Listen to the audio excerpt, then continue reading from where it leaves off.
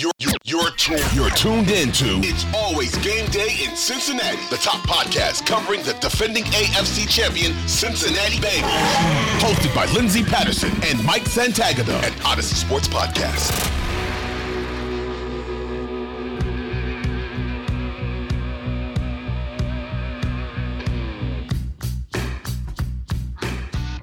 It's always game day in Cincinnati. Lindsey Patterson and Mike Santagata. Mike, how you doing? You know, I'm doing okay, but I don't know. Cut down day is not my favorite day.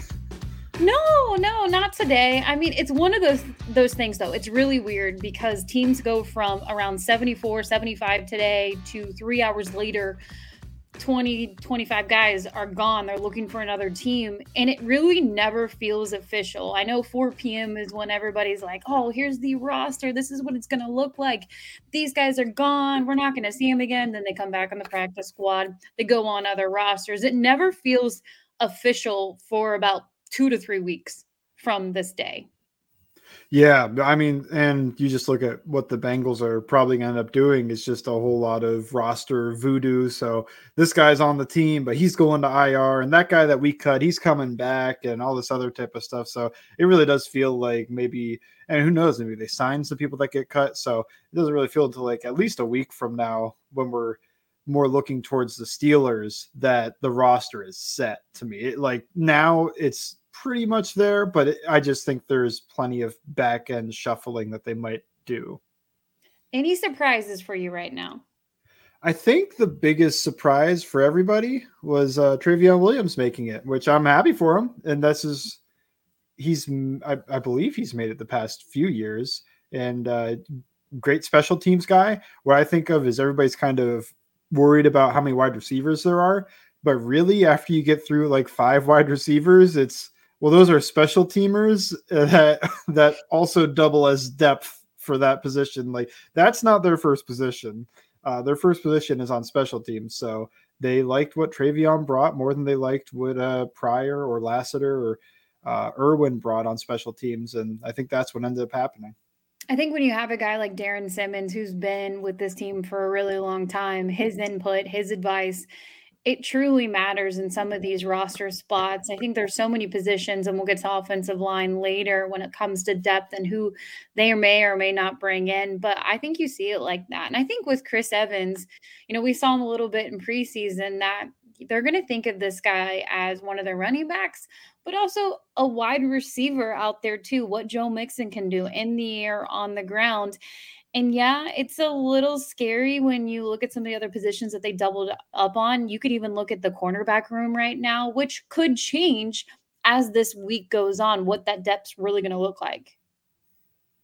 Yeah, I mean, with Chris Evans, it's interesting. They don't seem to want to make him the third down running back because of probably pass protection concerns. And with that comes size. I know the PFF grade is good, but it was on 8 snaps. So it's like he wasn't really tested. But he also had, the one snap that's burned into my memory is against the Lions where he runs, I believe it's just a go ball on the outside and empty. You could see more of that. I think some people thought of him as a little bit of a slot receiver. They give Boyd some relief, but I'm not sure. It feels like, and the Bengals aren't one of those condensed teams, but a lot of guys want bigger slot receivers now because they almost double as some type of blocking, whether that's just an adjuster or it's more like Cooper Kupp, who almost plays the role of a tight end at times. So I don't know if they already don't love him in pass protection as a coaching staff. I'm not sure if they're going to love him in the run blocking area either. So I'm not sure if he plays some real slot, maybe third down type stuff when it's a pass. I also just think you go empty. I mean, he is a weapon on the outside. He's got a great ability to track the ball, bring it in, can actually work deep down the field. I think Mixon can too, but why not give him a break if you're going to run one of those? And Evans has a little bit more speed to him. So I think he's an interesting weapon. I would love if they could just trust him in pass protection, and he gives them a reason to trust him in pass protection, and he just takes over that role, because I think that would be where he could make the biggest impact.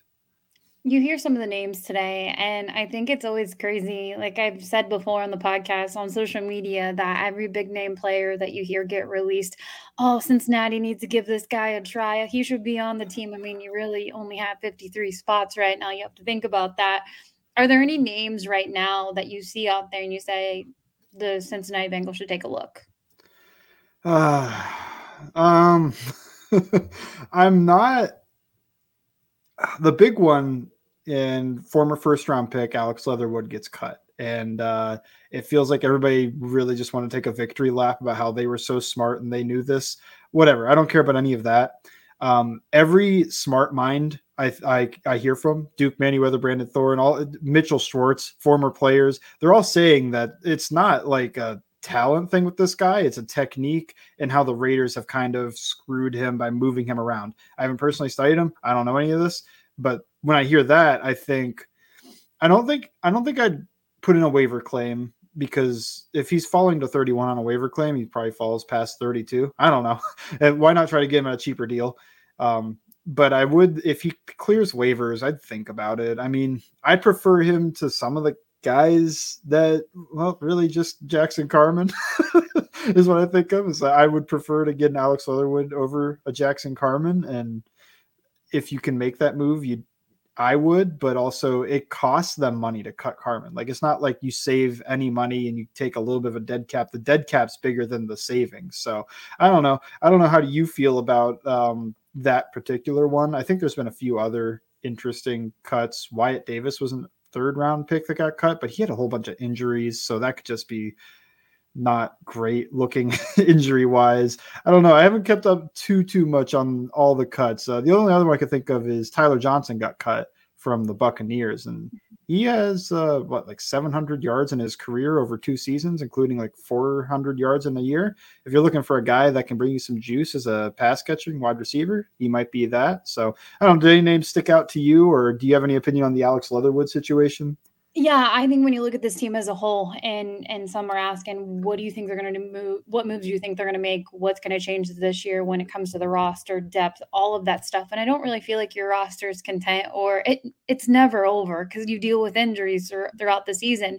But personally, I think it's going to be offensive line depth. The thing is, I don't think it's going to be any crazy big names out there, but I do see them bringing in more guys, and it's more of a depth situation.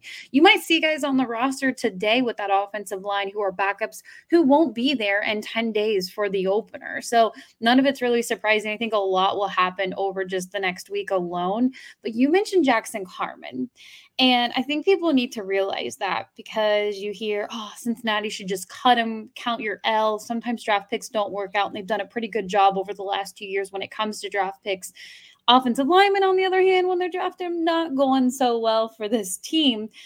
When you hear that, get rid of them, trade him. I mean, I think you have to have another team willing to trade for this guy. And I don't think there are a lot of suitors out there for Cincinnati. No, and I mean, that even goes back to what the story that came out the offseason. They don't want to bring on the baggage, first of all, from that. And then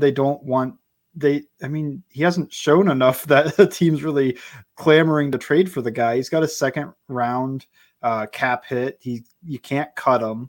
Really. I mean, you can, but you lose money cutting. And that's why the Leatherwood thing was so surprising. They're losing money over the next 2 years to cut that guy. And by all accounts, he's supposed to be like a stand-up guy. Like, that's the type that's usually, I don't know if there's anything else going on in that situation, but that's usually the type that's like, well, he's just an inactive on game day for like the entire year.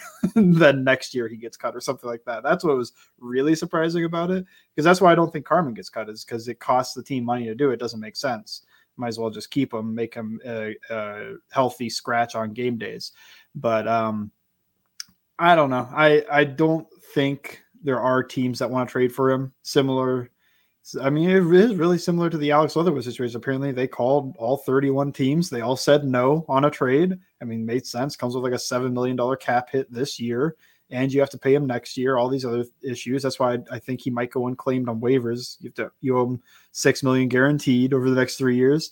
So they don't want to make that investment.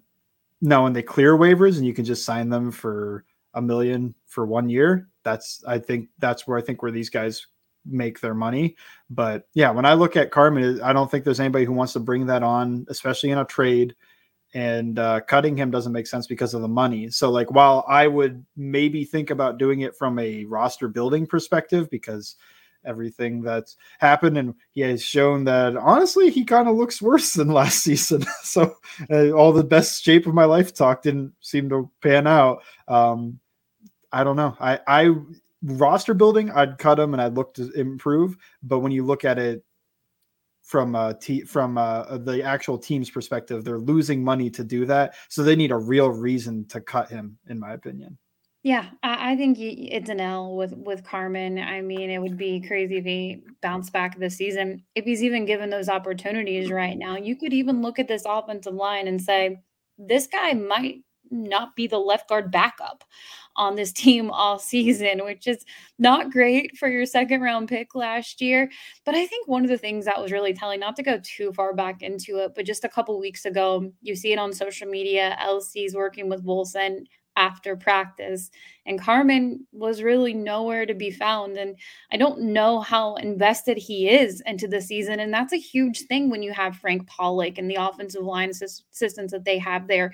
This guy's not invested in getting better and just kind of taking the L of being the backup. Maybe he doesn't want to be. That's totally fine. That's competition in NFL players. But personally, I think that just seeing him really not engaged in all of that. And of course, we're not there 24/7. We don't see what happens behind the scenes in the locker room, those conversations that are happening. But for Collins to have that experience and be able to share that with one of the rookies, I'd be all in my second year in the NFL if somebody's out there telling me, hey, this is what you need to do. It looked like they were working on techniques and just different things after practice. And sometimes you want to hear it from someone different than your coach. Yeah, I mean, the things in the draft with him were that he's not as interested in football as a lot of the other prospects. He's,